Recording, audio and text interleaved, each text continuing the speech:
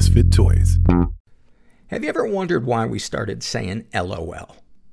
Did you know new archaeological techniques are uncovering the stories of people who were excluded from the history books? And that growing chili peppers in space can help us navigate the climate crisis here on Earth? Hear all of that and more on the podcast Cool Stuff Ride Home. Every afternoon, Cool Stuff Ride Home fills you in on the coolest things that happen today. In science, in the arts, in culture, on the internet, the coolest memes, the coolest trends. In a world at war after 2 years of a pandemic, Cool Stuff Ride Home is not just a palate cleanser at the end of your day. It's a reminder that awesome things still happen day after day, and the human race is still making progress. Search your podcast app now and subscribe to the Cool Stuff Ride Home podcast, hosted by Jackson Bird, for your daily dose of cool news every afternoon. Welcome to episode 590 with my guest, the very funny Adam Ferrara. I'm Paul Gilmartin. This is the Mental Illness Happy Hour, a place for honesty about all the bullshit rattling around our skulls. From medically diagnosed conditions, past traumas, and sexual dysfunction to everyday compulsive negative thinking. This show is not meant to be a substitute for professional mental counseling. I am not a therapist, but I've been to a lot of therapy and a lot of support groups. And I take meds. And I'm a nut job. I really think nobody gets nut jobs like nut jobs. Before I forget, I want to remind you, if you're in the Minneapolis area or anywhere nearby, driving distance, we're doing a live recording of the podcast on Friday, May 20th at 8 o'clock at Sisyphus Brewery. And I don't know why I opened the windows. The airport is 15 miles from me, and it sounds like it's in my backyard. But if I don't open the window, I'm going to be sweating my balls off. And you want me comfortable when I'm doing the show, right? So May 20th, 8 o'clock, it's a Friday, Sisyphus Brewing, and is it brewery or brewing? I forget, I've been there like 4 times, but awesome place, and I'm really looking forward to it. I will put the link to all the ticket info under the show notes for this episode, but I will also put it under the announcements on our webpage, which is mentalpod.com. Let's dive into some surveys, huh? We fucked around long enough. Let's get down to it. This is from the Ask Paul Anything survey filled out by a guy who calls himself Hans Molman. For those of you that aren't Simpsons fans, that's the nearsighted guy.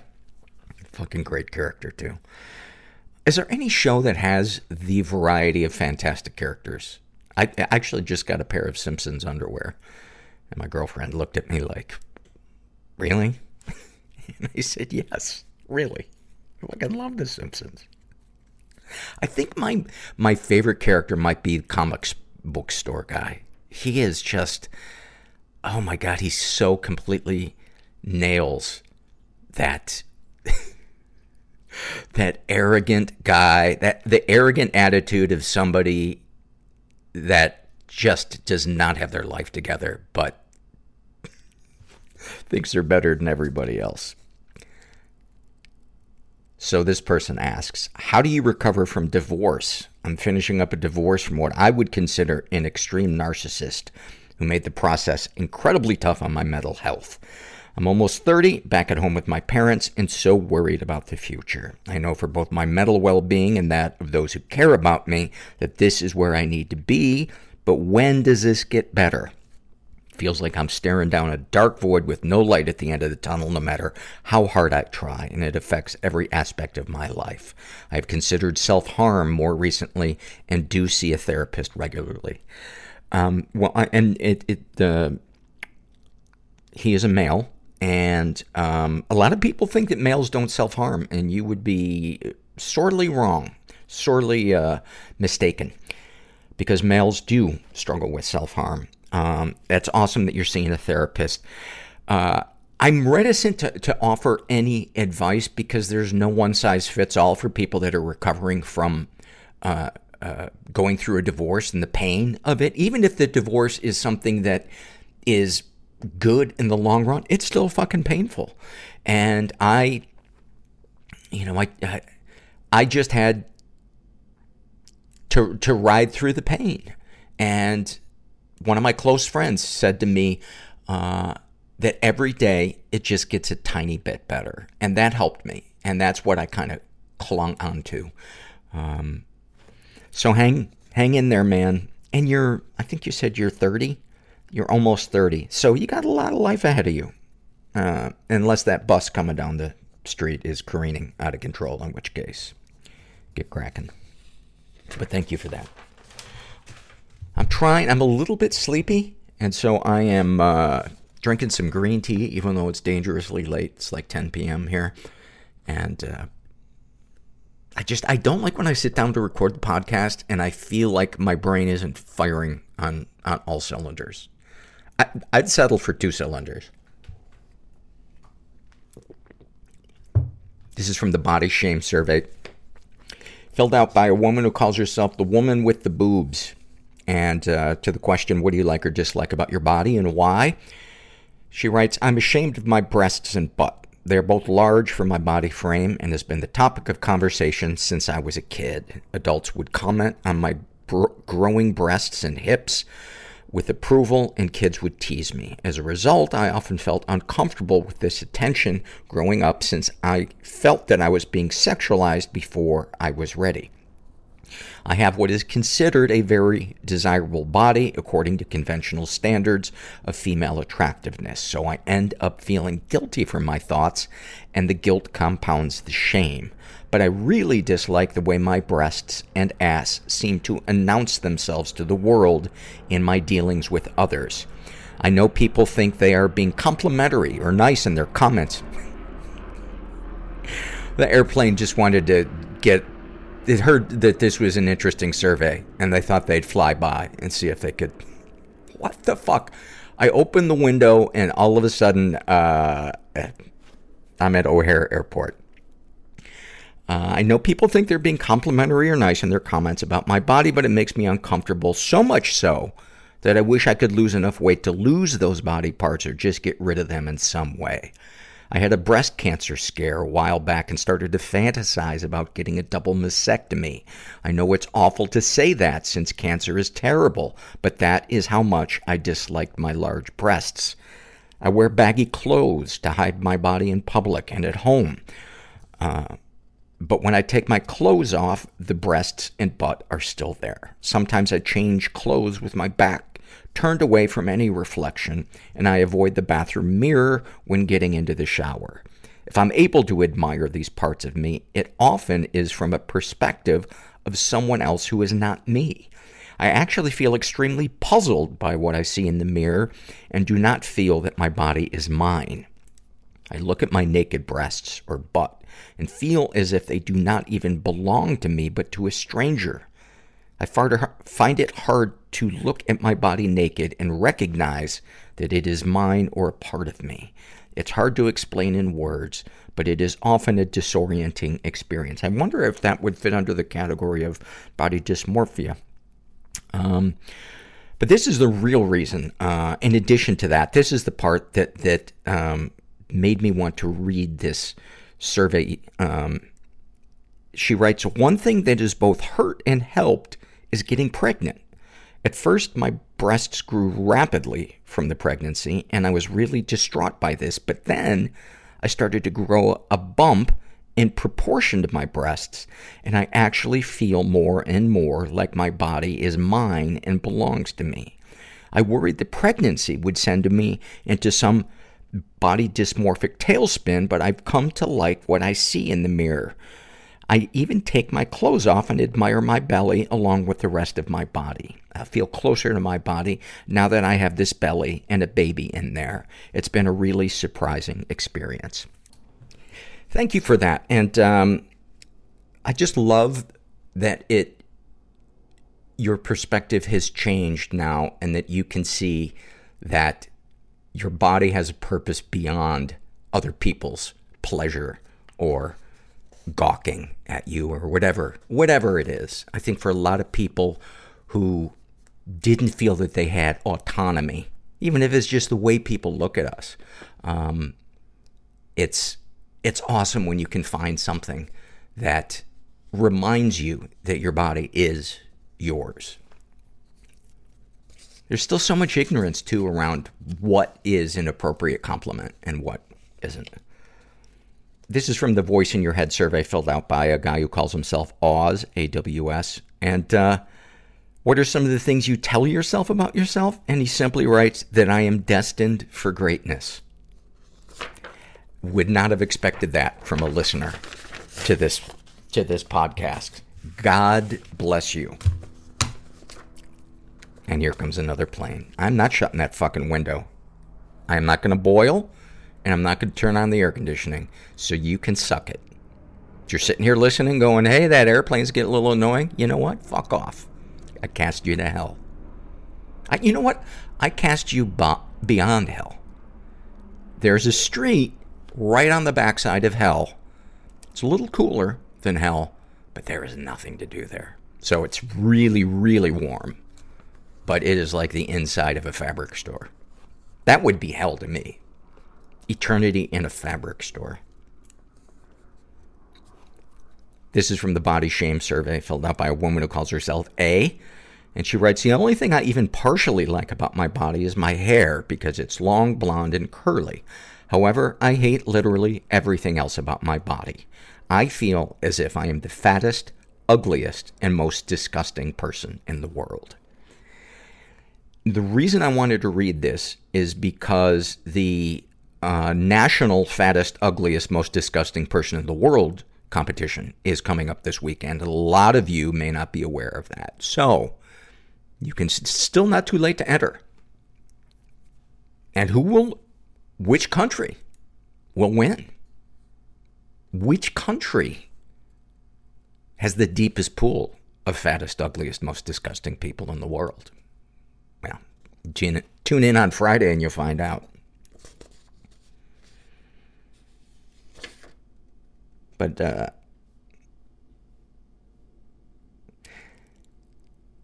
I've read hundreds of these, and I don't know if I've ever read a single one, where somebody didn't hate some part of their body.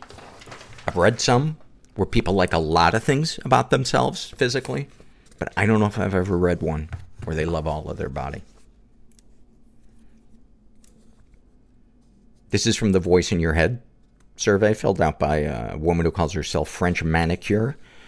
And she writes, I have this voice in my head that berates myself for being lazy. I struggle with chronic depression, and the voice doesn't help. I also hear that voice say things like, I have no ambition, I'm a loser, and my dreams of becoming a writer will not happen because I can't handle the work it entails. I know this isn't true. In fact, all of my employers have said I was one of their hardest workers. Even my old therapist during our last session noted that I was a hard worker. On top of that, I know I can handle the discipline of writing. I have a PhD. You can't write a dissertation without being a hard worker. And yet, I have this voice come up almost every damn day saying that I'm a loser who can't really make my dreams happen because I'm lazy. I know it's my father's voice that I've internalized. He called me lazy throughout my childhood and said I had no ambition. He often made fun of my habit of procrastinating. My mom, too, would get in on the action by reading my diary and making fun of me for it later, thus making any future writing of mine fraught with this sense of shame and embarrassment. Well, the important thing is that your mom had boundaries. Holy fuck. It's not bad enough that she read your diary. She then mocked you for what she read in your diary. That is fucking horrible. Oh my God. They treated my education as both a requirement, you must go to college, and a luxury, gee, must be nice to read books all day. Oh my God. Your parents just have literally mentally and emotionally cornered you. My dad liked to call me a loser and an idiot if I complained, cried, or had trouble understanding my homework as a kid. So when I call myself names, it's his voice that I hear. And I have so much trouble shaking it off. I'm in my 30s, and I don't know how to get his voice and mean names out of my head. Well, if you find out how, please let the rest of us know. And thank you for that. And I'm so sorry you had to go through that. I mean, that is super fucked up. This is from the same survey filled out by Ambivalent Phoenix. And to the question, what are some of the things you tell yourself about yourself? She writes, you were born broken. You are broken. You are damaged. There is no hope. You will never get better. Short and sweet. I love that the mean voice in your brain just gets right to the fucking point. It's not like, well, you know, there's some things about you that are good. Nope. You're done. You're over. Same survey filled out by a woman who calls herself Sunny. She writes, some of the things you tell yourself about yourself: that I am quite a good mom, a better one than I thought I would be. Putting my child's needs in front of my own came so much easier than I thought. Also, that I'm a bad wife, and having this child made me a worse partner to my husband, who has a mental disorder. I can't support him the way that I did before, and I often expect too much from him. I make him feel really bad sometimes, and I hate myself for that. Thank you for sharing that. You got a little mixed voice there, huh? We are sponsored by BetterHelp Online Therapy. Burnout is the subject of this month's BetterHelp ads. And, you know, a lot of people think that burnout can really only happen from work. But there's all different kinds of burnout. There's helping burnout, which a lot of people don't even realize. Feeling like you have to be everything to everybody, being a people pleaser, having an oversized sense of responsibility. It's exhausting if you're one of those people. And I can be one of those people, and the feeling that I get that comes up when I'm getting burned out is dread at just getting out of bed. And so it's something that I work with my my BetterHelp counselor, Heidi. And she helps me a lot. BetterHelp is customized online therapy that offers video, phone, and even live chat sessions with your therapist, so you don't have to see anyone on camera if you don't want to. It's much more affordable than in-person therapy, and you can be matched with a therapist in under 48 hours. And you guys get 10% off your first month at BetterHelp.com/mental. That's BetterHelp.com/mental. We are sponsored this week by Feels. Feels is a premium CBD that will help you get your head clear and feel your best. It's hassle-free and delivered directly to your door. CBD naturally helps reduce stress, anxiety, pain, and sleeplessness. There's no hangover or addiction. I take CBD for sleep, and it also helps relax me before I go to bed, which I imagine also makes it easier to sleep. Feels offers a free CBD hotline to help guide you through your own personal experience so you find your perfect dose. I chatted with them on the line because I wanted more of a medicinal CBD than a psychoactive CBD, being a sober person. And so they helped me kind of navigate that. Joining Feels monthly membership makes your self-care easy. You'll save money on every order, and you can pause or cancel at any time.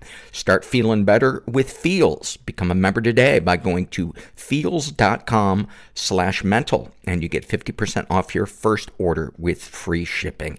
That's FEALS.com/mental to become a member and get 50% automatically taken off your first order with free shipping. Feels.com/mental.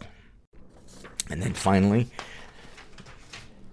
from the Struggle in a Sentence survey, that dork from high school says about her ADD, I am single-handedly keeping Post-its in business. Your fear of death is your love of life in reverse. I'm a kinky person. I didn't want to be I'm ashamed. a sexual being. Deeply ashamed. You are I want to live. fucking depressed. But how? I can't do this anymore. I will be uncomfortable, so you will be comfortable. Is life just a series of perpetual losses? You're not depressed. We're black. There is no real chance for intimacy We don't do that. without risking being hurt. Push it all down. You can't go around it. Ireland, like, we don't do mental health talk. Through is the only path. No one is ever alone. There's somebody else out there Don't forget experiencing the same thing as you. that the places you feel most broken now You just gotta look for them. will one day be your greatest strength. And when you find them, it's a great feeling. And I'm suddenly feeling horrible about making that joke, but that's how far I will go to get a laugh because I am empty inside. You're in the right place. We're rolling. You let me know what you need. Okay. I'm here with Adam Ferrara, my new best friend. Adam's a fellow stand-up comedian, and we've been aware of each other for decades. Yeah. And then we were on the same show together a couple of weeks ago, and we started geeking out over the Beatles in the green room. And I said to Adam, how have we not been best friends forever? And now we are. We're recording in his place. He's got the coolest studio. He's got wall-to-wall pictures of Abbey Road.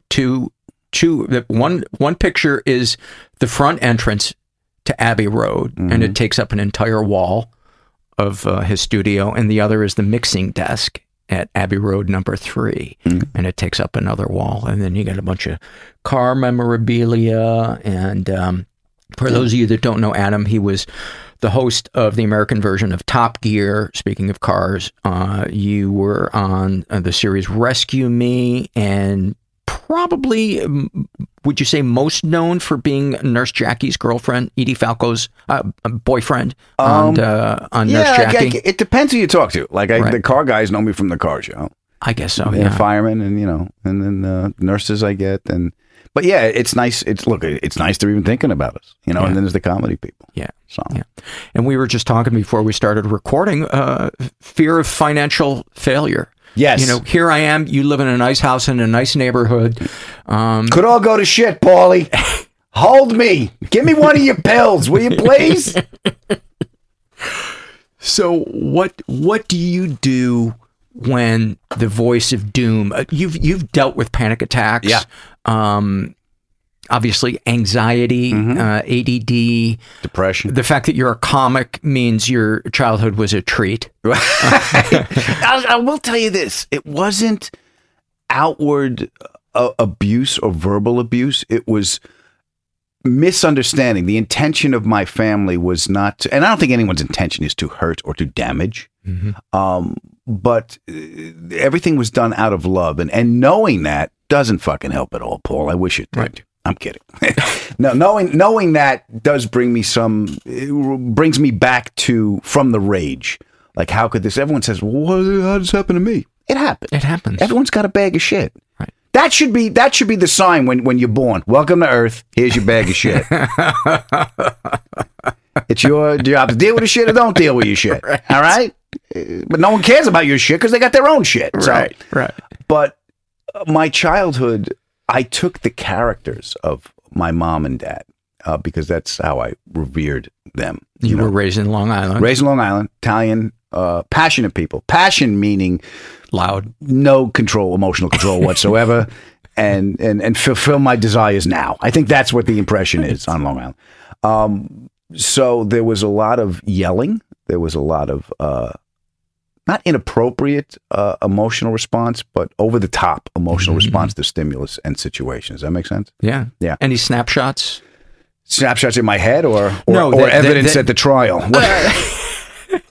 Just, I always like to ask guests to paint a little vignette from the history of something that might be emblematic of kind of the emotional temperature of the house or your inner life or your external life. I'll tell you one of the things, a coping mechanism. Well, I'll tell you this, Pop, I'm not happy. My father looked at me once and said, listen, you ain't going to be happy every day.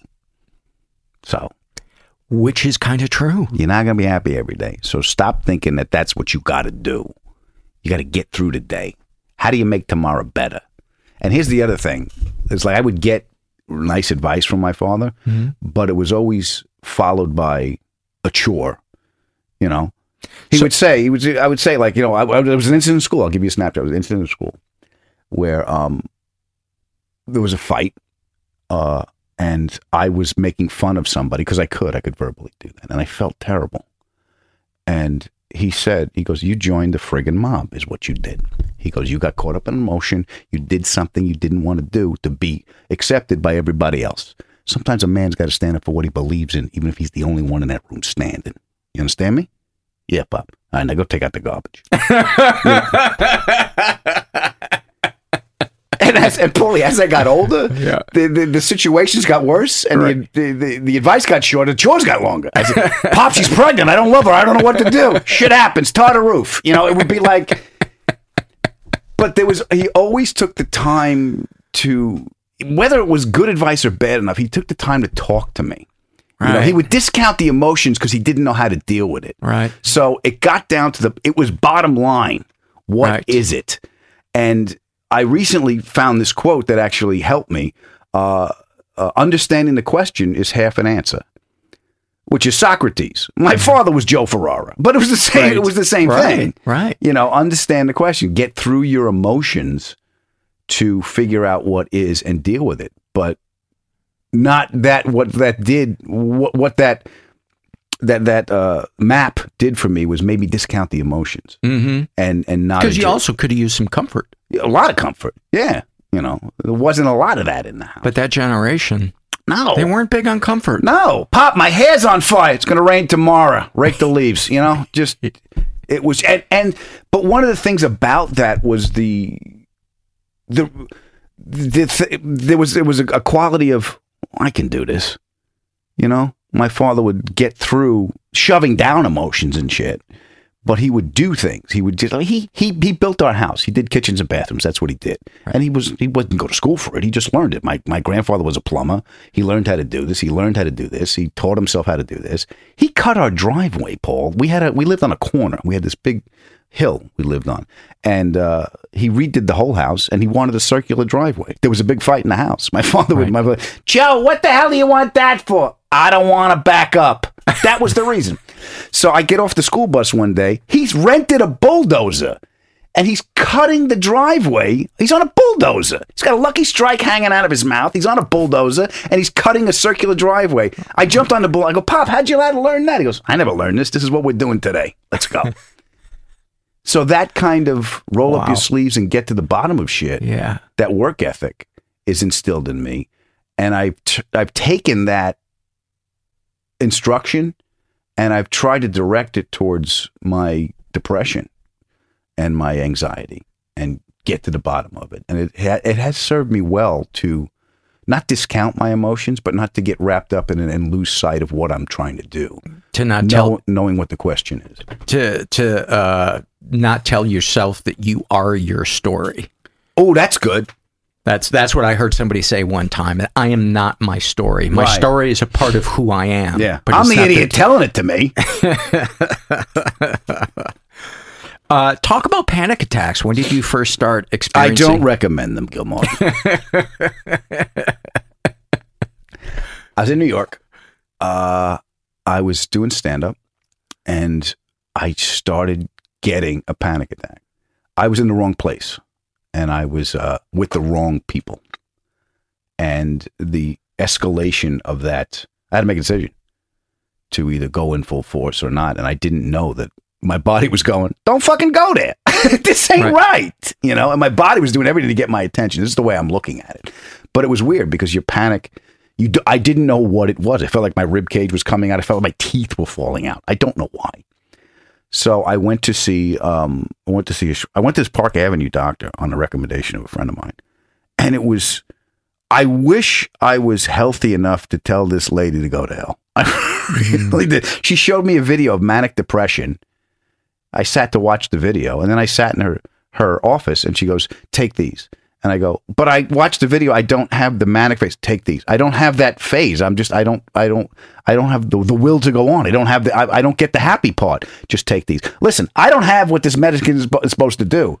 How do I get the happy part? Maybe I'll take the bad part if I get the happy part. She was just pushing drugs. And I got it fulfilled because I was not in a state of knowing any better. And I'm taking this shit. You know who saved me? Who helped me? The pharmacist.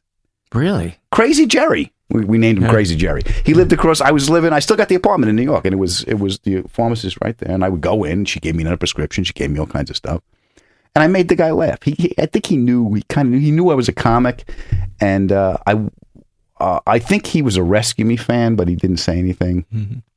I don't know. Anyway, so he's looking at this stuff, and he's like, "Hey, man, do you smoke?" Oh yeah, because I was smoking then. He goes, "Can I bum a cigarette?" I go, "Yeah." He goes, "All right, meet me in the alley." So I went to the alley, we buy the dumpster, we light a cigarette. Is there a way this could be more New York? Yeah. If you guys had met on a pizza, that is about the only way this could be more New York. Well, I know, because when he crossed the street, a cab came up and he was like, "We're walking here." So we're in the alley, we're having a cigarette. And I noticed he's got cigarettes in his pocket. He goes, "I got cigarettes." He goes, "You got cigarettes in your pocket?" He goes, "Yeah, I got to talk to you. You know what the fuck you're taking?" He goes, "These are antipsychotics." I go, I don't know what that is. He goes, "What's wrong with you?" And we'll have a cigarette talking to this guy. And he's like, I said, I don't know. I got this depression. I'm getting these panic attacks. I don't know what it is. He goes, "Do you like to relax?" I go, "What do you do to relax?" I said, "I don't know." He goes, "You like music?" I go, "Yeah." He goes, "All right, meet me here tomorrow." All right, came back tomorrow. He handed me a hard drive. I go, "What's this?" He goes, "Friend of mine worked for Sony. He downloaded this. You didn't get it from me. Just listen to the fucking music. Calm down. Come back and see me in a couple of days." He goes, "Stop taking this shit." Guy didn't know me. It was like an angel sent from... Guy had no connection to me. Took the time. Wow. How nice is that? Do you remember what music was on it? There was a lot of Blood, Sweat, and Tears. There was a lot of 60s and 70s stuff, which was right in my wheelhouse, because I like album rock. I like... it starts for me around Freewheelin' Dylan, although I'm not a big Dylan fan. I missed that. He's not really talking to me. And it ends with like Thriller, Michael Jackson, but all that, the English rock and the English Invasion and stuff, and Crosby, Stills and Zeppelin, all that stuff. So there was a lot of that on there. And there was some great Aretha Franklin. Oh, there was a song I took from that hard drive. You ever hear Aretha Franklin do Bridge Over Troubled Water? Mm-hmm. Oh, son. Yeah. Oh, baby. That's my Everything Gonna Be All Right song. Have you seen the movie of her singing in the church? Oh, the documentary they released after they found out what she... No, I heard about it. It's on a really list. Good. It's really good? That's really good. Yeah. Yeah. So, yeah. And her fucking dad was creepy.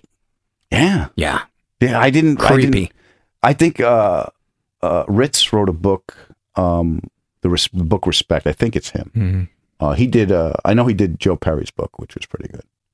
So, yeah. So, that's... And so did that...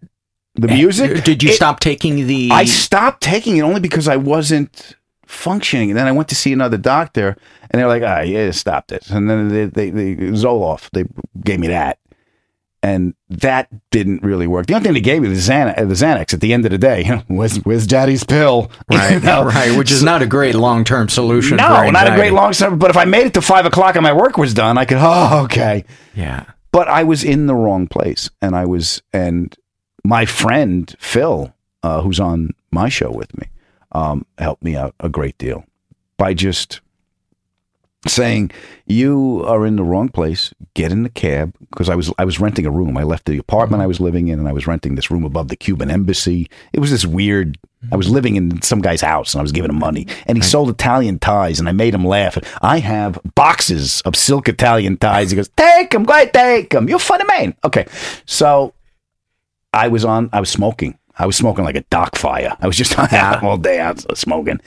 And my friend Phil says, "Get in a cab, go down there, make a decision, tell these people, tell her your decision. You're done. That's it."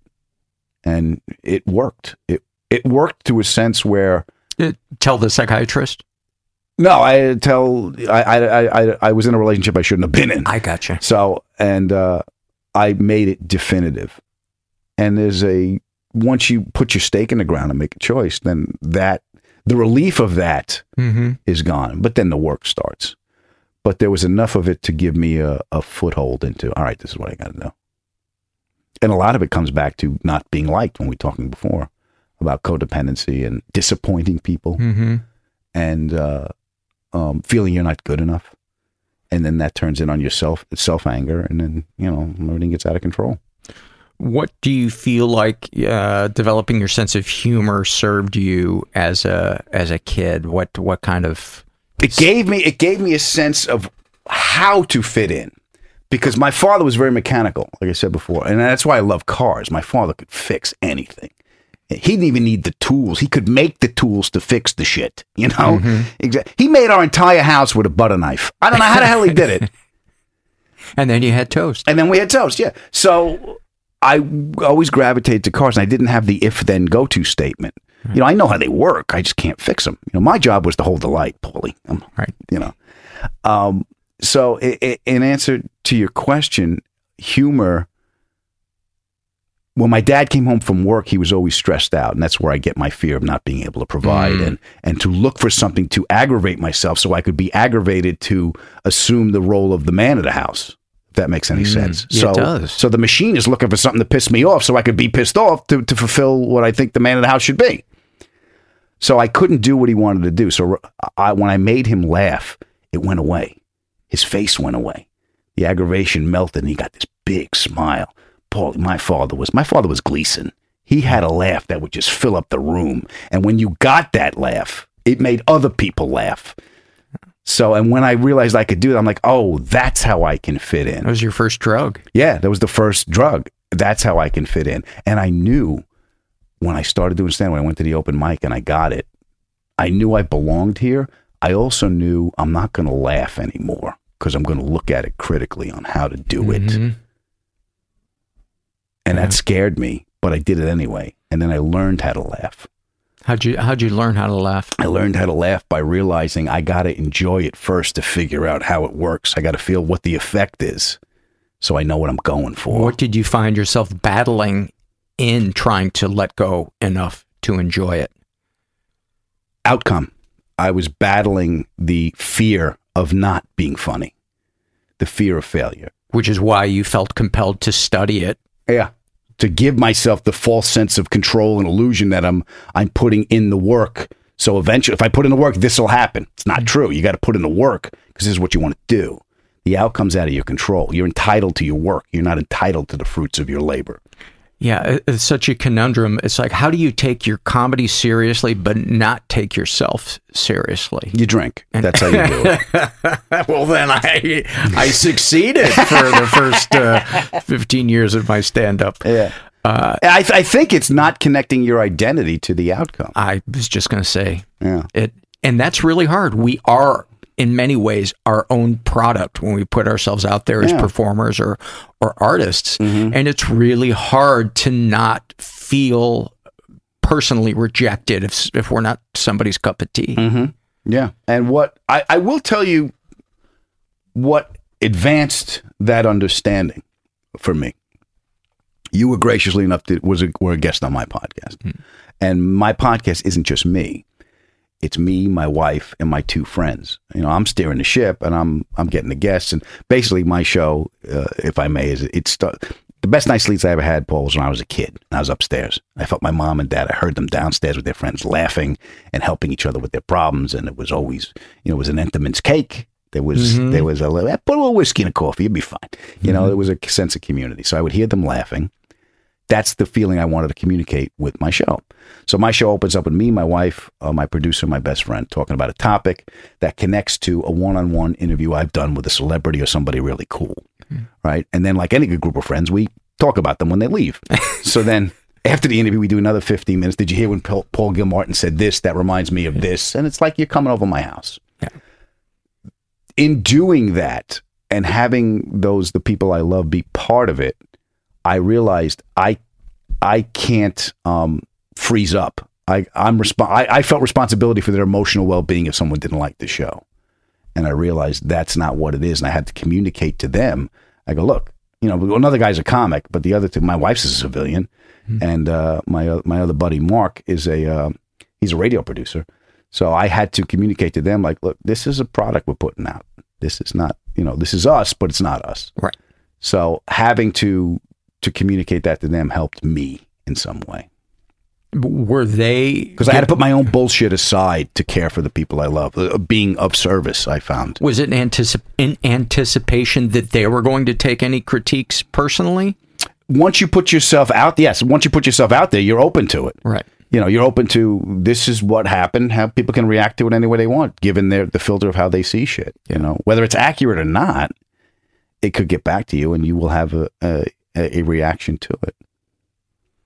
So what are the battles today that you find? Trusting myself. It's trusting in the, again, separating from outcome, doing what I want to be doing, realizing when I'm doing something, it's okay to put myself into it. I don't have to worry about the future because I feel like I can't provide. What am I doing? I got to, you're here now. Do this now. The best you can do this. How you do one thing is how you do everything. And I just got to keep that focus.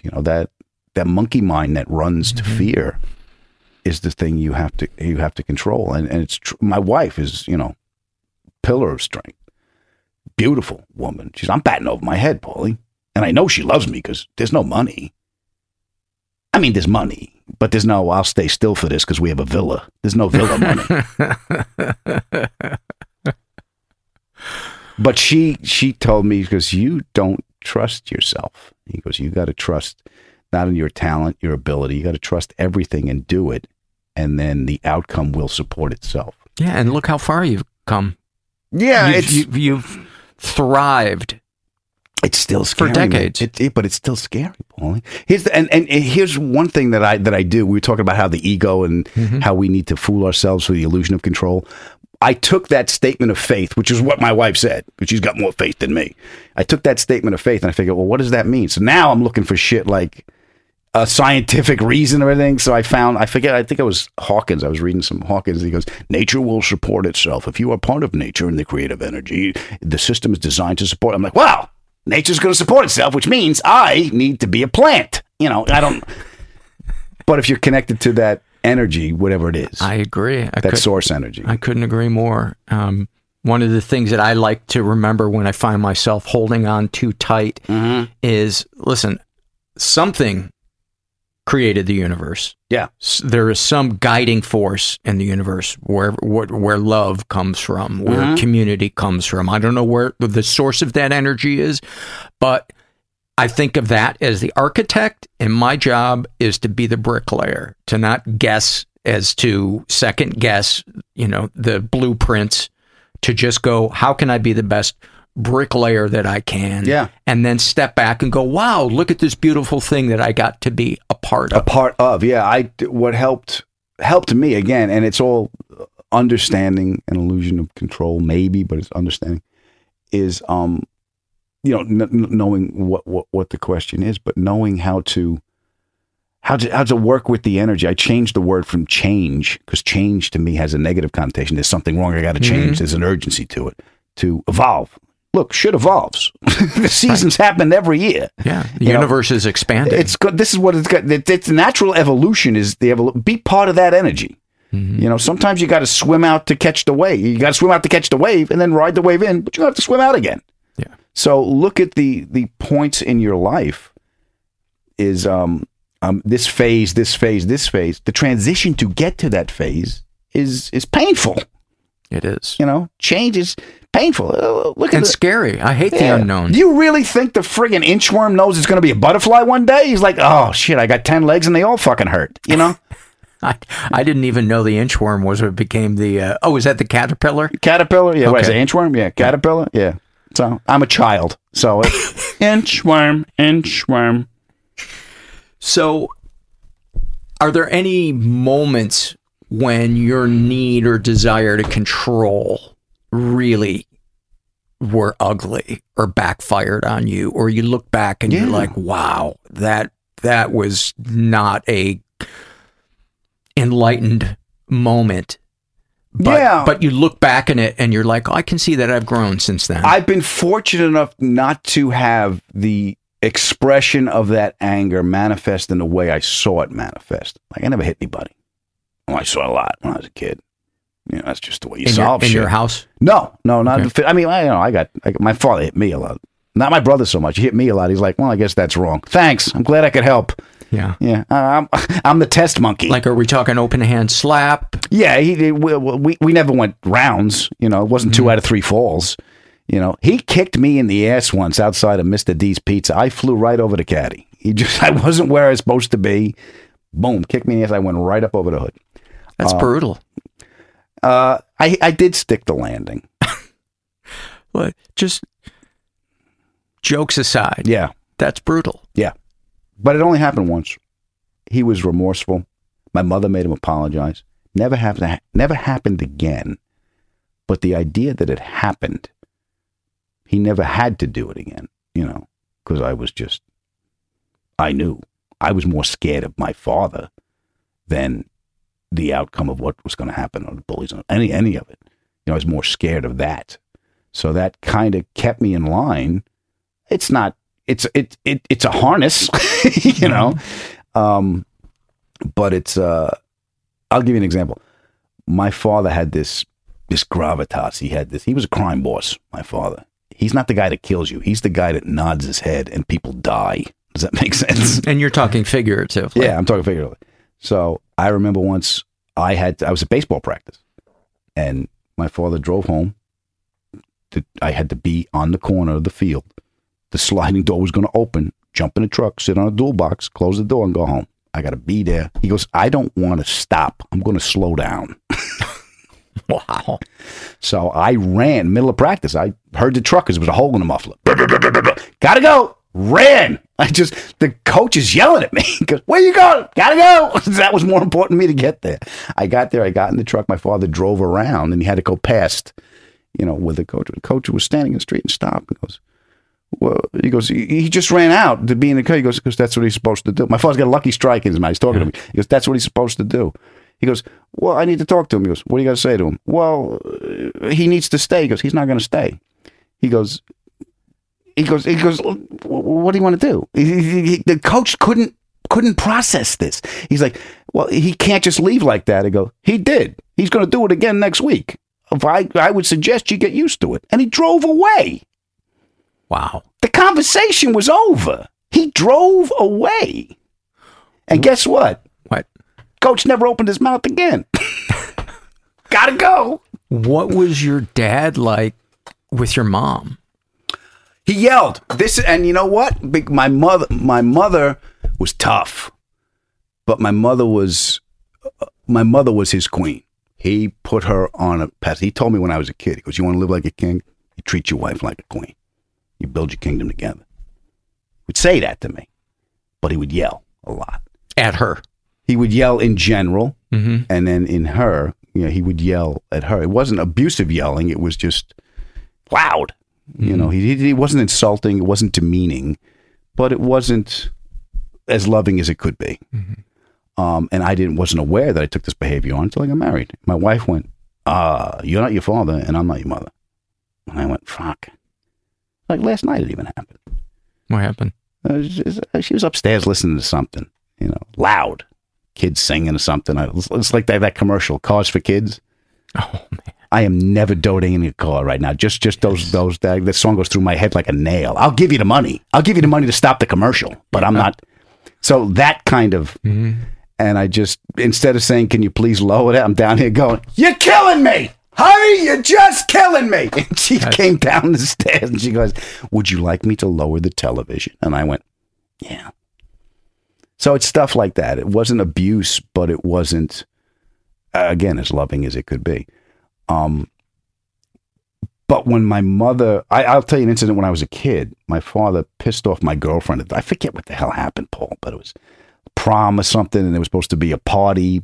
My mother wanted to throw a party before the prom, but then this girl's house, and we wanted to go there. It was a punk. I was a teenager. I hurt my mother's feelings. Didn't mean to do it. And my mother said something about my girlfriend at the time, and I yelled, and my father came down, scary as hell, because he didn't raise his voice. I was in the garage, and I go, He goes, I got it. She said something about my girlfriend. He's like, and you yelled at your mother? I go, yeah. He goes, so now you're yelling at my girlfriend? And I shit myself. He goes, how do you expect me to respond with someone yelling at my girlfriend? And I went, I get it. So a lot of lessons I learned in life were fear-based. Mm-hmm. You know. What are some of the lessons that were instilled in you that you have had to unwind? Clearly, yelling to express yourself. Yeah, yelling to express myself. I have to unwind that. Unsolicited advice to take control of a situation. Oh, that's a good one. Yeah. That is a good one, especially when it comes to our partners, thinking that if we can teach them or change them, that we'll both be better off. And the reason it's so difficult, Paul, is I'm right. All right, Paul? I'm right. And the quicker you realize that, the better off our relationship is going to be. Oh, God. So awful. Yeah. So awful and seems so real in that moment. It seems so real. And we forget how it feels to be the person who's being quote unquote tutored. Yeah. The quickest way to build resentment is to parent an adult. So it's that one-way contract. It's like, it's part of like, after all I've done for you, or I'm doing this because I love you. Like, right. I know you didn't ask because you can't. That's what makes this a beautiful gesture on my part.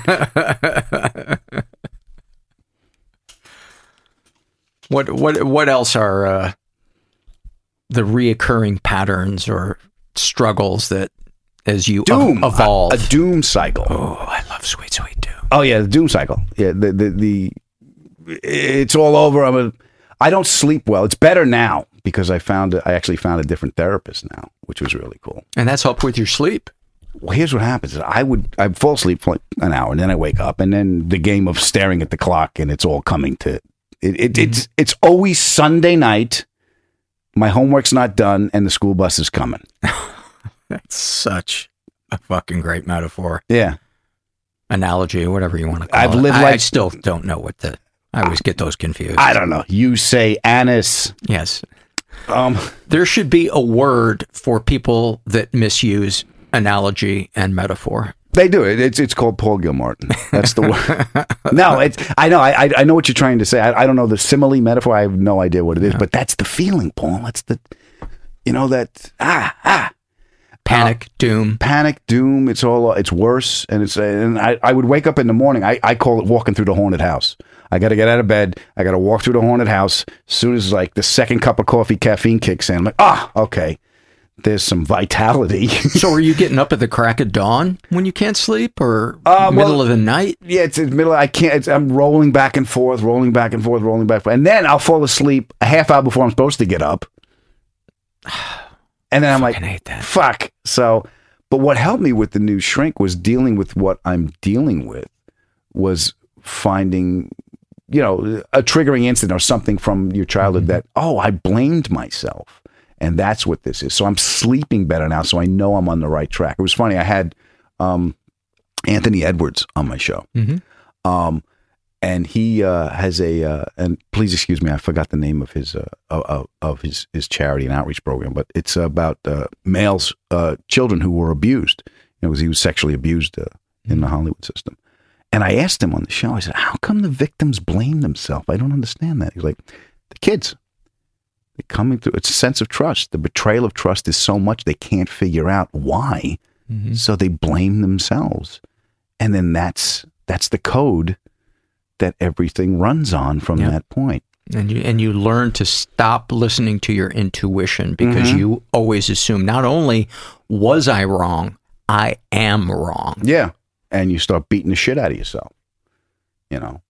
So that helped me a great deal just in understanding why, and then going to the new shrink, going back into your childhood and stuff, and okay,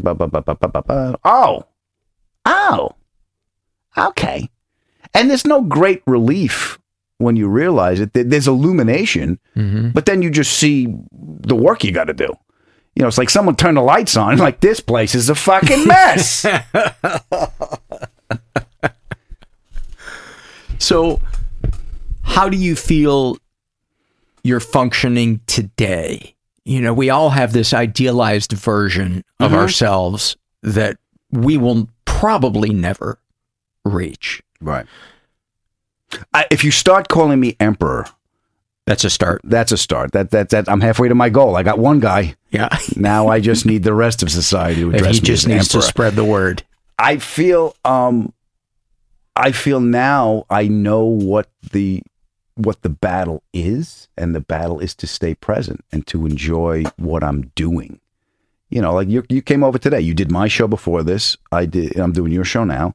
We're in my little studio here. I was eager to see you. It's a new friend. We have a common interest. I was like, I like what you're doing. I was like, I got a play date. I'm going to enjoy this. I felt the exact same way. Yeah, I'm like, I'm going to enjoy this, and I'm taking the time. I'm not in my head going, I got to edit this interview because I got to go to that premiere tomorrow night, and I got to get my hair cut. I'm like, oh, who's this fat bastard in my mirror? You know, rather than doing all that shit, which is that stuff I got to do the rest of the week. Right. I'm enjoying my time with you and realizing I'm allowed to enjoy this time. I'm not doing this. Isn't a means to an end. I'm having a conversation with someone I really want to get to know. Even though I'm going to make something out of it for my show, and you're going to make something out of it for your show. So I'm, in answer to your question, I think that's where I'm at now, recognizing the opportunities I have to enjoy myself. Yeah. And not beat the shit out of myself. It didn't occur to me until about maybe 10 years ago that I had been mistaking negative self-talk for discipline. Ooh, that's good. Yeah, I got worry is not responsibility. I got that one helped me. Yeah. Yeah, negative self-talk for discipline. That's, yeah. Yeah. And because that guy lives in my head too. Yeah. What is your major malfunction, numb nuts? Yeah, that's kind of nice. Nobody has ever shamed themselves into being the person they want to be, and yet that seems to be our go-to if we think we're not doing enough, or we don't have enough, or we're not enough. Yeah, yeah. It's a shame-based reality. Yeah. And you in talking to you before, you said you were more fear-based. Can you? What's the difference? Because I got both, I think. I think shame is taking the fear and making it personal.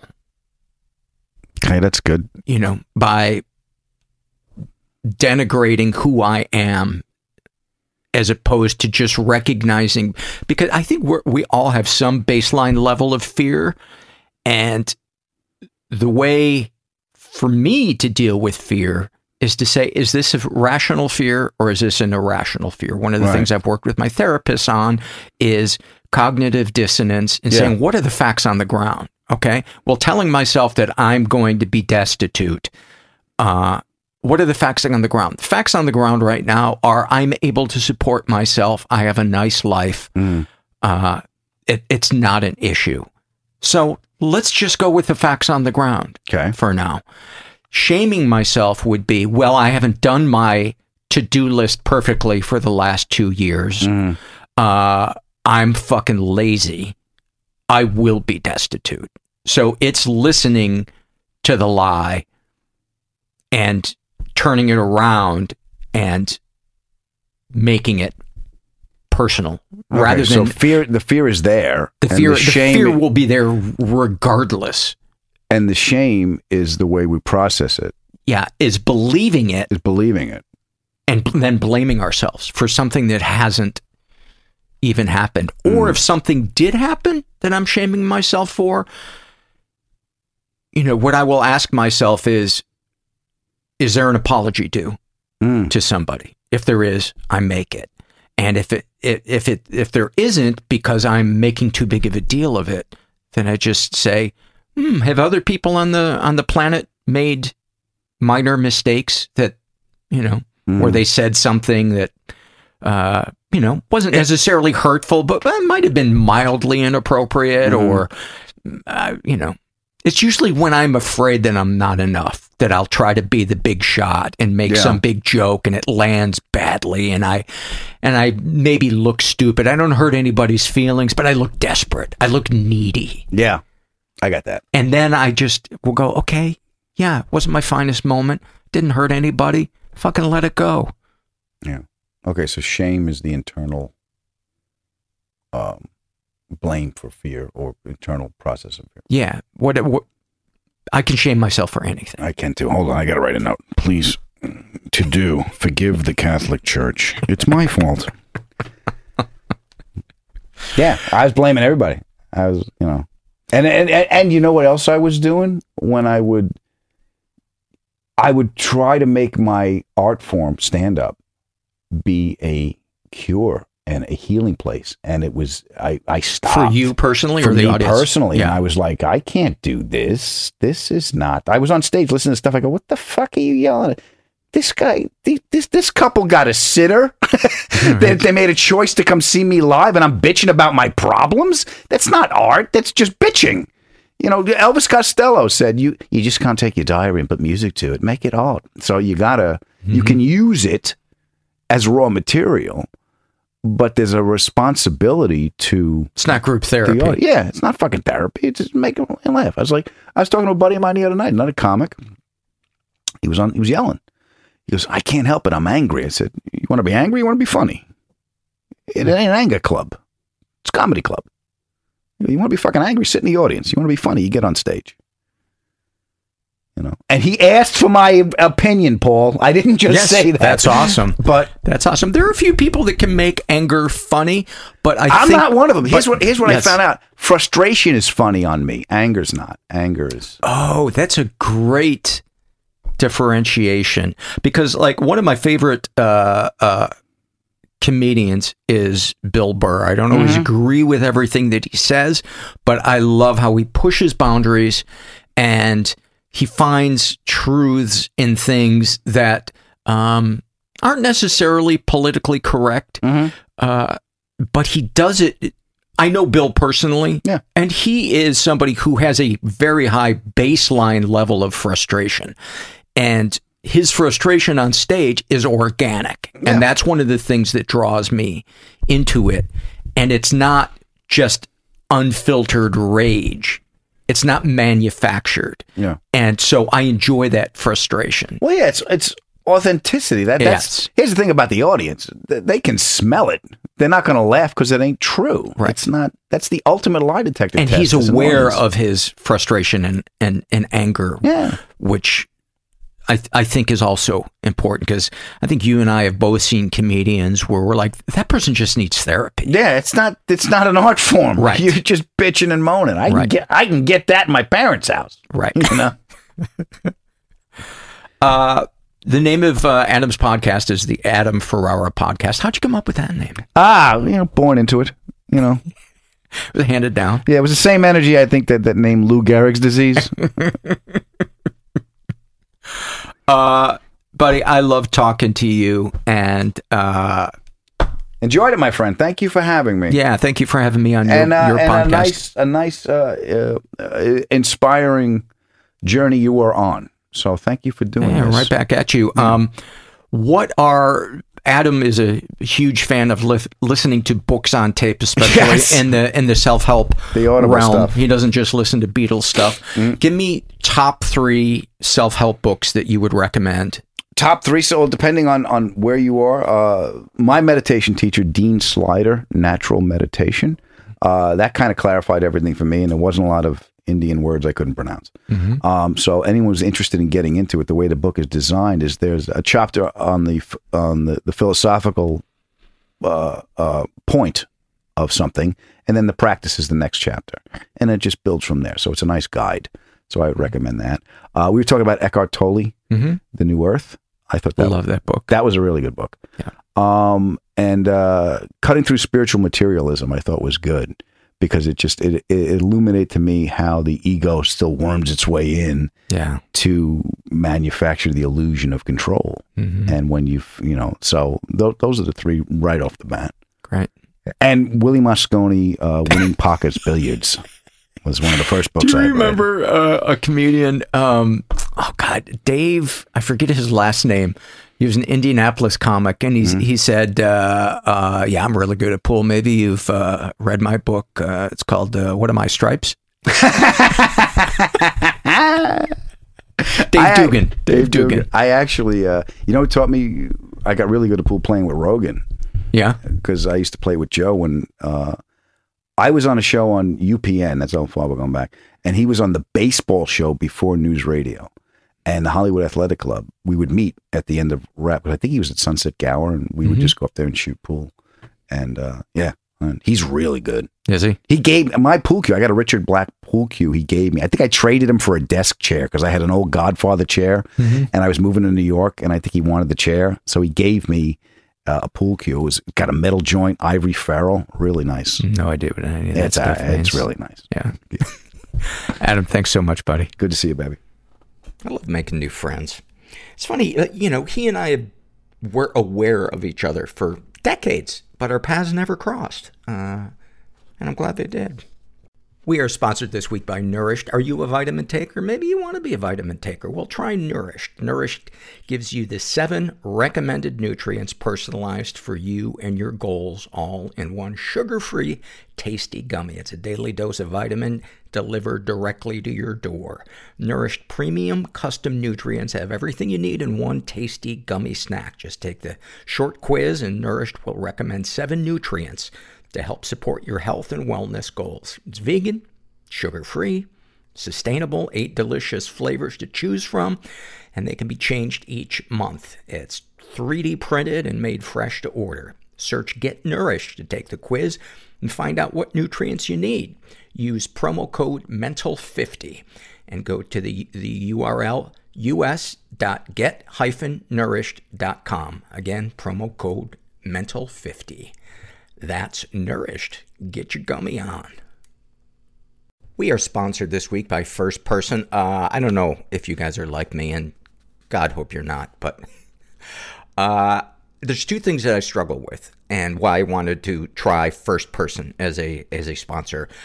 1, I struggle with sleep, and 2, I struggle sometimes with mental clarity. And they have a variety of supplements that they use functional mushrooms for it. It's organic. There's not a bunch of garbage in there. And depending on which one you take, it can help boost your energy, your mood, or your sleep. And so I'm going to be trying the Sunbeam, which helps you with motivation and focus. And then I'm going to be trying the, what is it called? Moonbeam? Moonlight, which helps you get deep restorative sleep. So start improving your brain health and cognition with First Person. Get 15% off your first order by going to getfirstperson.com and use the offer code MENTAL. That's GETFIRSTPERSON.com and use offer code MENTAL for 15% off your first order.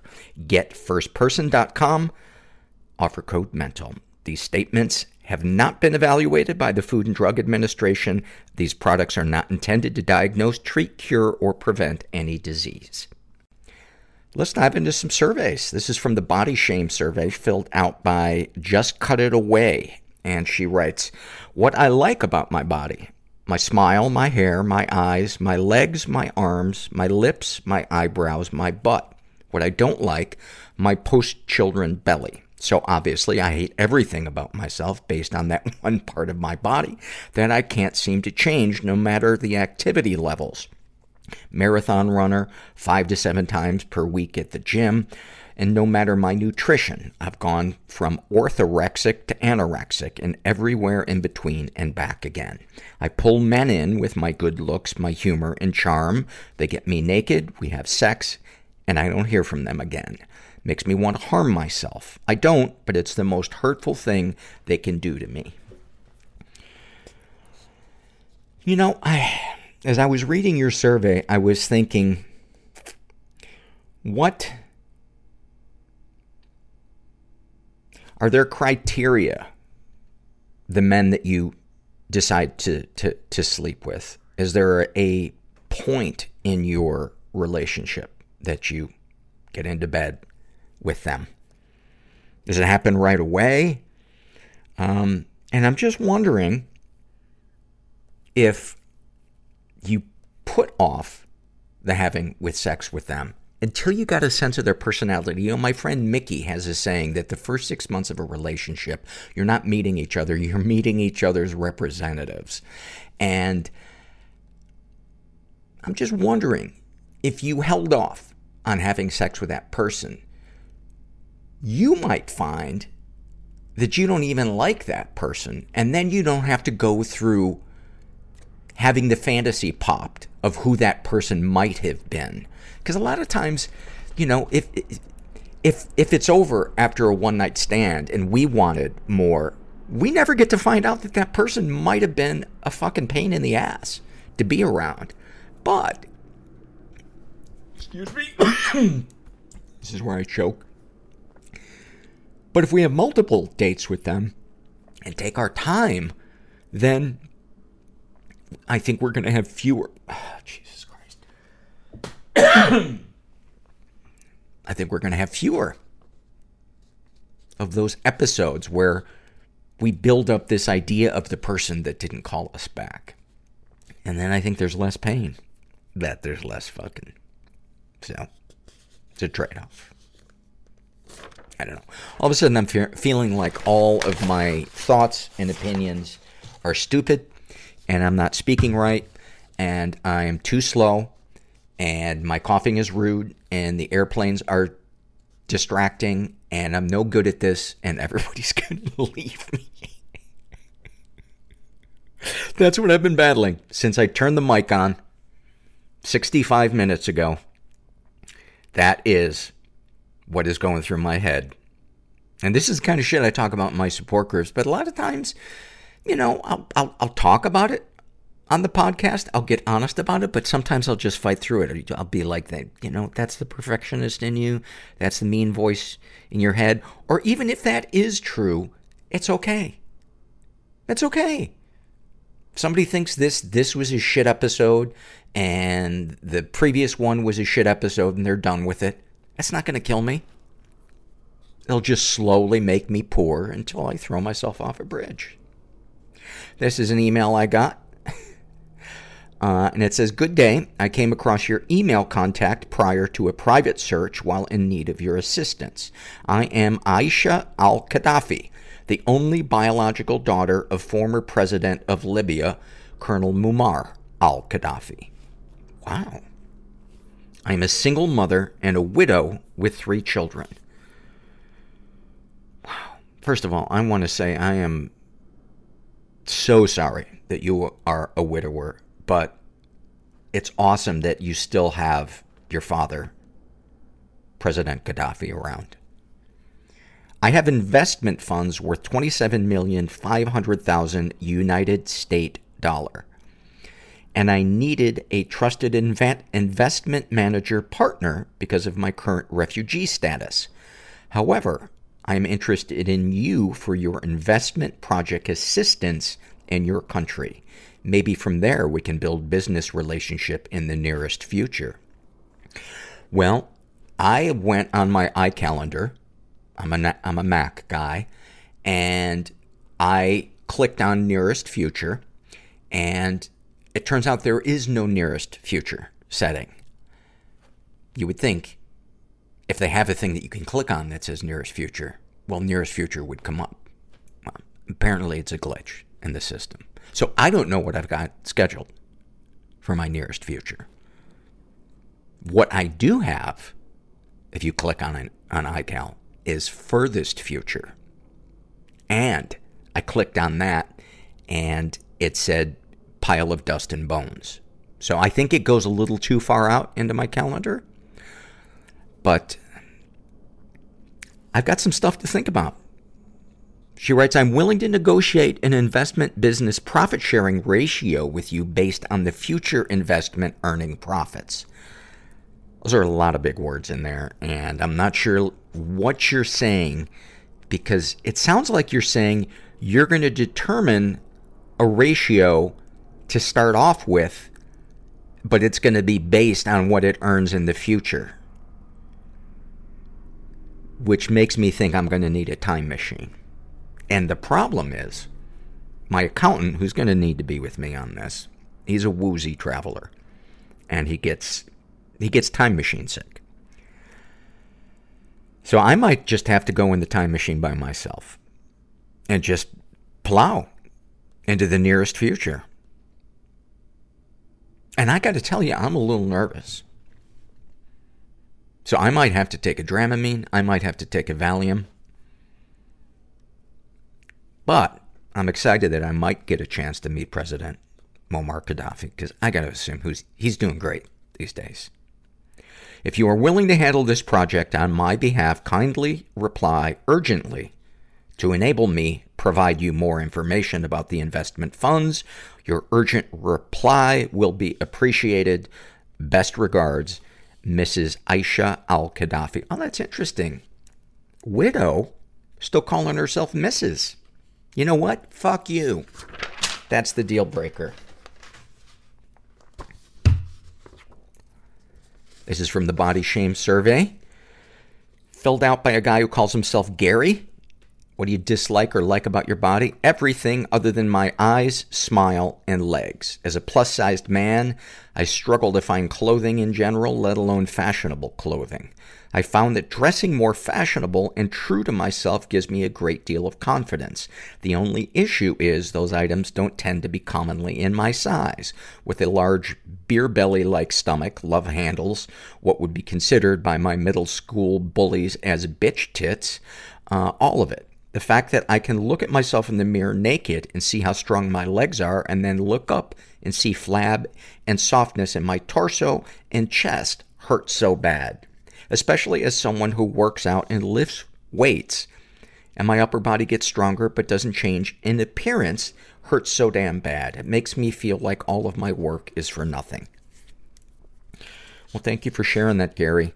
And I relate. My lower body looks like it's on a different human being than my upper body. And my girlfriend, God bless her, tells me she loves all of it. And I tell her that she has low standards, and then I throw hot coffee in her face. And that's why we've been together for 3 years.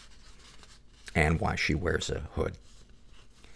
This is from the Shame and Secret survey, and this is filled out by a woman who calls herself Girl Under the Bell Jar. And she only filled this out partially. She identifies as asexual. She's 20. Was the victim of sexual abuse and never reported it.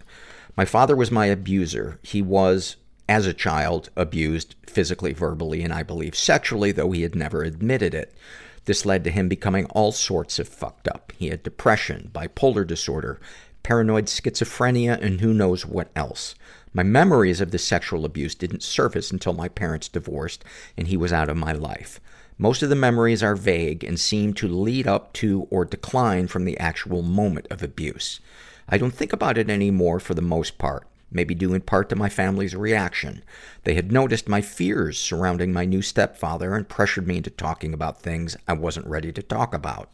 Apparently, they weren't ready to hear it anyway. They told me I must be mistaken and that it was all in my head. She is not sure if she's been physically or emotionally abused. She writes, my father shared his conspiracy theories with me as I was growing up, which I think might count towards emotional abuse. One of which I remember in particular was that the rapture was soon coming. He said Christians would die of starvation, disease, and torture. Those who would survive would be the ones who relinquished their belief in Christ and were to be damned in hell in the afterlife. After this, I made a plan to kill my sister and I as soon as the rapture started so we wouldn't have to suffer. Wow. I'm not picturing a lot of laughter in your house. Any positive experiences with the abusers? I do not remember anything besides the abuse. My extended family has said that he was a devoted father. I believe he loved me. I believe his mental illness made him the sick bastard he is. Darkest thoughts. I'm asexual, but I think about having sex with my English professor.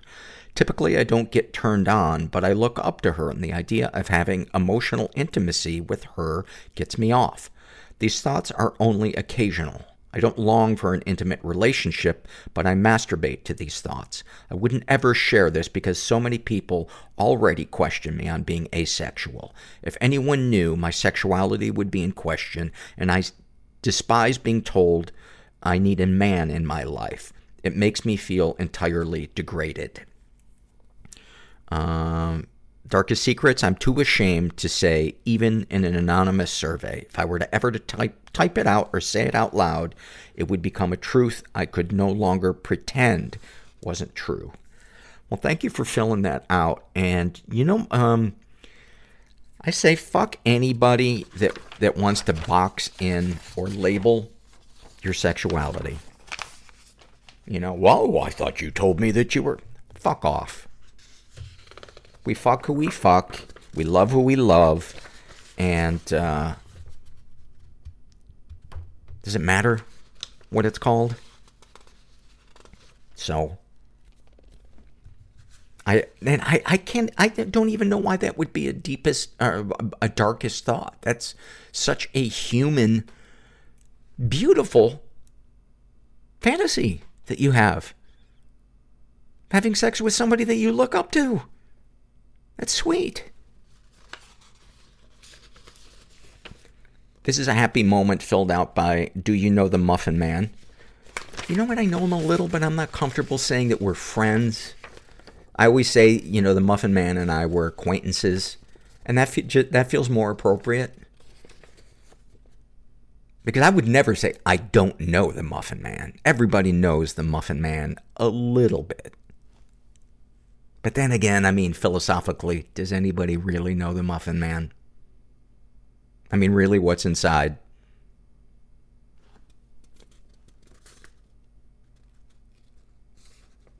Share one or two of your happy moments. I visited my sisters last week without visiting my abusive, alcoholic, and narcissistic parents. This was the first time I worked up the courage to go see family without seeing my parents. I live in a different country than my family, so this was no small trip. Usually I feel obligated to visit my parents when I go back home, but after another visit last year that ended in tears, I decided I was done. In fact, every visit to my parents has ended in tears since 2014, as their active addictions and untreated mental illnesses get worse. When I told my parents last year that I couldn't do this anymore, they guilt-tripped me and started arguing with me about how I was wrong and that they weren't drinking, that I was too sensitive and heartless. Bizarre reasoning, I know. How could I be both? That they were both sober now, so I no longer needed to worry, that next year will be different, blah, blah, blah. This is the pattern with each visit, and last year I snapped and decided I was done participating in the same runaround bullshit. Although I felt a lot of guilt leading up to the visit, it was actually really enjoyable. It was great to see my siblings without my parents dominating the room. I had fun catching up with my sisters and talking about subjects beyond, oh no, what is mom or dad doing or saying now? I was able to spend quality time with their families without feeling like a fight might break out at any moment. I felt calm and happy to be there instead of anxious and angry. Most importantly, I didn't need to decompress or debrief after the trip because it didn't put me in a depressive funk afterwards. We even had time to go out and do something in the world. We went to restaurants and parks. We hiked. We went swimming. We shopped. All of those activities would have been off the table if my parents were invited, as they usually need to be near their home to drink and rarely get their act together to show up in a public place. It was glorious. It felt like an actual vacation. Imagine a family trip that is fun instead of a chore. I just can't believe how smooth the whole trip went, and I'm happy that I was able to see my sisters in a calmer, more peaceful state because my parents' drama wasn't dictating our itineraries. It's gotten to the point where all of us adult kids have had enough with our parents' abuse, and now we are a united front. It's been an affirming and validating experience for me. Even though these are sad circumstances and I feel bad for my parents' troubles, I'm also so incredibly grateful to have siblings who feel the same way that I do about our parents' abuse. I feel like that's rare in dysfunctional families, to have all the adult children be on the same page at the same time and actually agree with each other on how bad it is. So even though these are difficult issues to deal with and work through, I'm grateful to move towards change with them instead of doing it alone. I love that. I just love that. I love every fucking thing about that. And yeah, it is rare when somebody cuts ties with the parents to have everybody on board and supporting. You know, when I cut ties with my mom, my brother was, thankfully, and since then has been totally supportive, has never questioned me, never tried to shame me, none of it. And that is a fucking relief. This is from the Shame and Secret survey filled out by a woman who calls herself, Am I Anxious Enough? I'm not sure. Let me read your survey. She's in her 20s, identifies as straight, was raised in a slightly dysfunctional environment, never been sexually abused, but she's been emotionally abused. My father continues to suffer from extreme anxiety and anger. My mother is possibly clinically depressed. Their emotional abuse was a byproduct of their own struggles. They diminished my emotions, manipulated me into behaving according to their conservative Christian ideals, and relied on me to provide emotional stability. It was my duty as their child to remain emotionally neutral. I was spanked, but not violently. I was body shamed from a young girl. My parents consistently manipulated me to become more religious and controlled what activities I was allowed to participate in. The worst part was the volatility of my dad's anger. It became my life mission to avoid and de-escalate his outbursts. He was always angry over the stupidest shit. Dishwashers sitting full 15 minutes after finishing a cycle, curtains left open, popcorn being eaten in my bedroom, all random and unpredictable. I've spent a lot of time healing from this environment, as it essentially stifled my ability to develop into an individual. My existence was for someone else for so long. I didn't know what I preferred or how to exist without feeling responsible for someone else's well-being, emotional well-being. Any positive experiences with the abusers? Both my parents loved me very much. They've shown their support for me when it comes to my professional success, but I think this is mostly due to my success being an extension of their success as parents. I love them and recognize their own struggle and personal demons. However, it's difficult to act on that love when I know they are so unstable. They do not respect my boundaries and cannot love me as a whole person because so much of who I am today is a divergence from what they want from me and their religious conservative perspectives. Darkest thoughts. I want to be sexually active. I'm still religious and can't shake this conflicting desire of following my faith and acknowledging my sexual self. I've been so repressed sexually that I only started masturbating in my late 20s. My deepest, darkest secret that I can't act on is to be intimate with someone. I can't do it. I shut down emotionally and convince myself that it's not possible. I've never let someone in, and interestingly, I'm afraid to let anyone touch me. Family members can hug me, but allowing a partner to touch me feels like assault. Even if I want it mentally, it feels wrong. What a strange contradiction. Darkest secrets. I guess that I'm scared that I can't ever change and will end up alone. I've convinced myself I don't need people, and this has caused strain on many relationships when someone wanted more and I couldn't offer it. I've hurt people and pushed them away. Well, that is understandable, given where you were raised and the eggshells you had to tread on. It's gotta be terrifying being intimate with somebody. There's this amazing article by, God, I'm blanking on his name right now, Dr. Alan Rappaport, and it's called Co-Narcissism. And it is about the ripples of growing up being raised by a narcissistic parent or two narcissistic parents. And one of the things that he talks about is that we grow up with black and white thinking. Something is all good or it's all bad.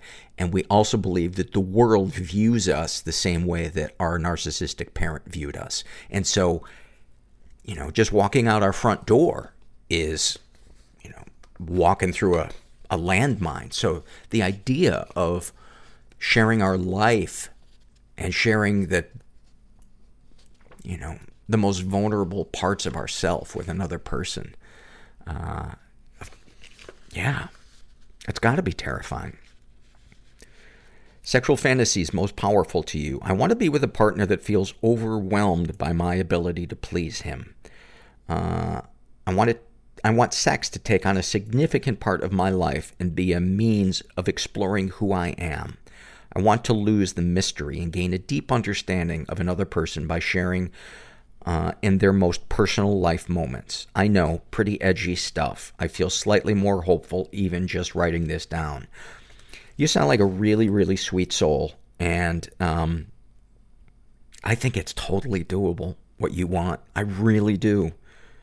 I really do, but I don't think it's, and again, I'm not a mental health professional, but I don't think it's feasible just doing it on your own. I think you need support. I think you need a community of people, you know, kind of training wheels for being vulnerable. That's what I needed to learn how to be vulnerable. I had to do it in my support groups before I could do it in a romantic relationship. And it took years. What, if anything, would you like to say to someone you haven't been able to? I wish I could tell my parents that loving being a parent is not the same thing as loving your child. My parents loved the idea of their child. They did not love the cracks and crevices of who I was, the ugly warts and the cutting sarcasm. That was who I was. They praised me for my high achievements and said nothing of my failures. They critiqued my appearance and judged my ideas even as a young child. They decided what my needs were and chose to love the parts of me they saw as good enough. I would want to say that it wasn't good enough, and parenting is about respect and acceptance. I'd also say thank you. I'm not sure which sentence would be the hardest to say. Wow. That was like a little poem. Wow. Have you shared these things with others? Yes, with my therapist and my sister. How do you feel after writing these things down? Better, hopeful, human. Man. That is just a beautiful survey. This is a Shame and Secret survey filled out by a guy who calls himself Bipolar Nightmare. He identifies as gay. He is in his 30s. He was raised in he says, a pretty dysfunctional environment. Ever been the victim of sexual abuse? Some stuff happened, but I don't know if it counts. He writes, he says some stuff happened, but I don't know if it counts. I just assume that people know that, but sometimes I just occurred to me that somebody who's new to the podcast might hear this and go, well, how dare you classify that as you don't know if it counts? That person should, well, just another fear rattling around in my head about me making a mistake and everybody turning their backs on me. I was about 4 or 5, and I remember sitting in the back seat of this pale blue VW Beetle, and my mom and in parentheses, aunt, in the front seats. Somehow the conversation turned to French kissing, and then suddenly my aunt was kissing me and telling me to touch my tongue to hers.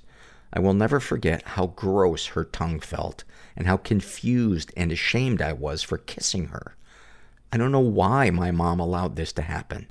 This same, quote, aunt molested me and my younger brother in the bathtub. Whenever I am intimate with someone now, I have to fight myself not to scrunch up my face and wince like I'm about to be punched, because even though consensual sex feels amazing, it also makes my skin crawl in fear. Rough sex makes me feel alive. Walking the line between pleasure, pain, and fear is both terrible and amazing at the same time. After my dad married stepmom number 1, one time she found a little bit of poop in the toilet that wasn't flushed. This psycho bitch then made me and my brother go into the bathroom and show her our anuses so she could inspect for poop and determine who had forgotten to flush the toilet. Her older son and friend were there, and they laughed at us. He says he's never been physically abused, but he's been emotionally abused. After catching my mom cheating on stepdad number 1, he chased me, my brother, and mom up a hill into the forest with a knife. We hid for hours in the dark woods, afraid he would kill us. Stepdad number 1 and my mom would fight constantly. There was always loud yelling and screaming, dishes flung across the room, and locked doors kicked in. One time, stepdad number 1 cut the spark plug wires out of my mom's car and held a knife to her throat as she screamed at me to get the neighbors and call the cops. Jesus Christ. Any positive experiences with the abusers? Stepdad number 1 taught me how to rope cows, shoot guns, and ride horses. I loved him and wanted to call him Dad, but we left him to stay at the battered women's shelter, and I never saw him again. Darkest thoughts. I think about my darling partner dying all the time. I imagine terrible accidents and how the cops would come to tell me the news. I fear I will bring these things into existence by thinking them, and then I won't care if it actually happens. Darkest secrets. When I was 14, I showed my toddler brother my penis. I don't know why I did that. I am so ashamed and disgusted with myself for doing that. I've never done anything like that again. Sexual fantasies most powerful to you. I fantasize about being the receiver in a gang fuck situation where countless men use my body and then leave with me never having seen their faces. You gotta enjoy a nice gang fuck situation, right?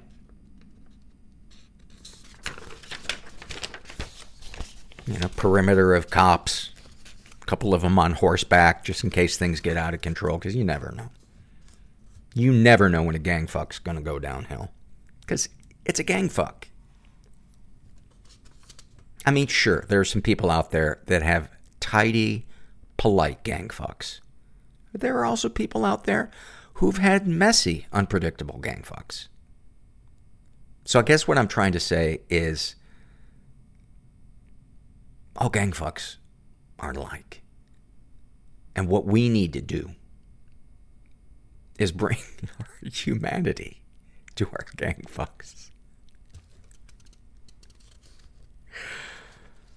What, if anything, would you like to say to someone you haven't been able to? Stepdad 1, I fucking hate you. I gotta say, I fucking hate your stepdad.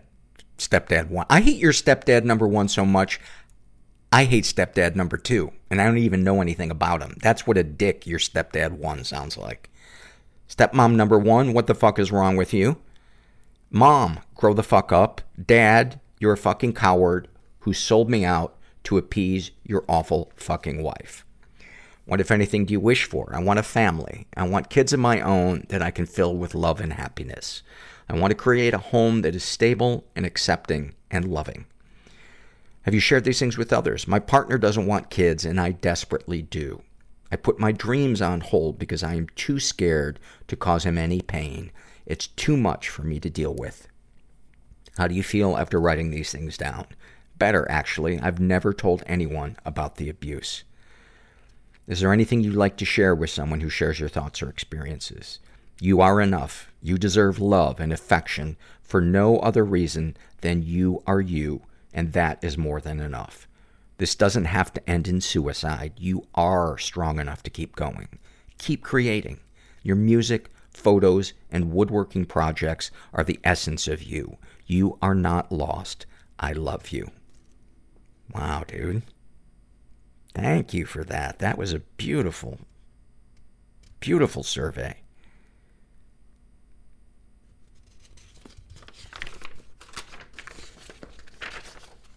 And then finally, this is a happy moment filled out by an agender person who calls themselves something clever and witty that will encourage Paul to read this on air so I can feel validated. How does that fit on your driver's license? Tell me. And they write, I've been struggling with self-harm after a recent relapse. I was clean for over a year until last Sunday. I tried to keep my relapse to myself, but this, surprise, surprise, made things much worse. I finally told my girlfriend what I was dealing with, and she was incredibly non-judgmental.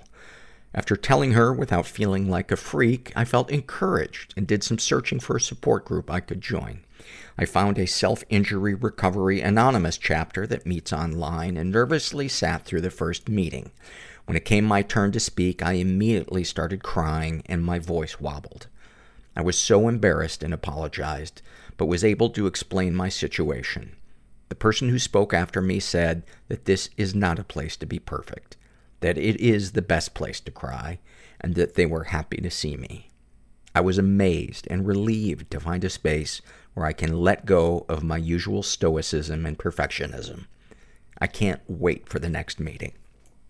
The same night as the meeting, I decided to take myself dancing. I've never gone to a club, much less by myself, but I've always wanted to try it. So, bolstered by the meeting, I hyped myself up enough to take the train to the nearest LGBT-friendly club. It was a weeknight, so there were only a handful of people there, and I was nervous about looking stupid. But when I looked around me, I realized everyone looks at least a little bit stupid when they dance, and no one there knew me, so there'd be no real witnesses if I looked stupid too. I slowly got into it. It was 80s night. The DJ put on my favorite Tears for Fears song, and I forgot for a second how I looked and just felt how good it is to move. My normally racing thoughts were drowned out by the noise, and the laser lights made everything dreamy. I was totally in my body, dancing purely for the feel of it, alone at a club and doing just fine. I didn't even have anything to drink. This would be good enough as is, but after about an hour of dancing, a lesbian couple tapped me on the shoulder and told me that they'd been watching me dance and that I had great footwork. I was so surprised and thrilled. I thanked them, danced a little more, took the last train home, and slept like a baby. Ugh. I've said it 1,000 times before, but I feel so privileged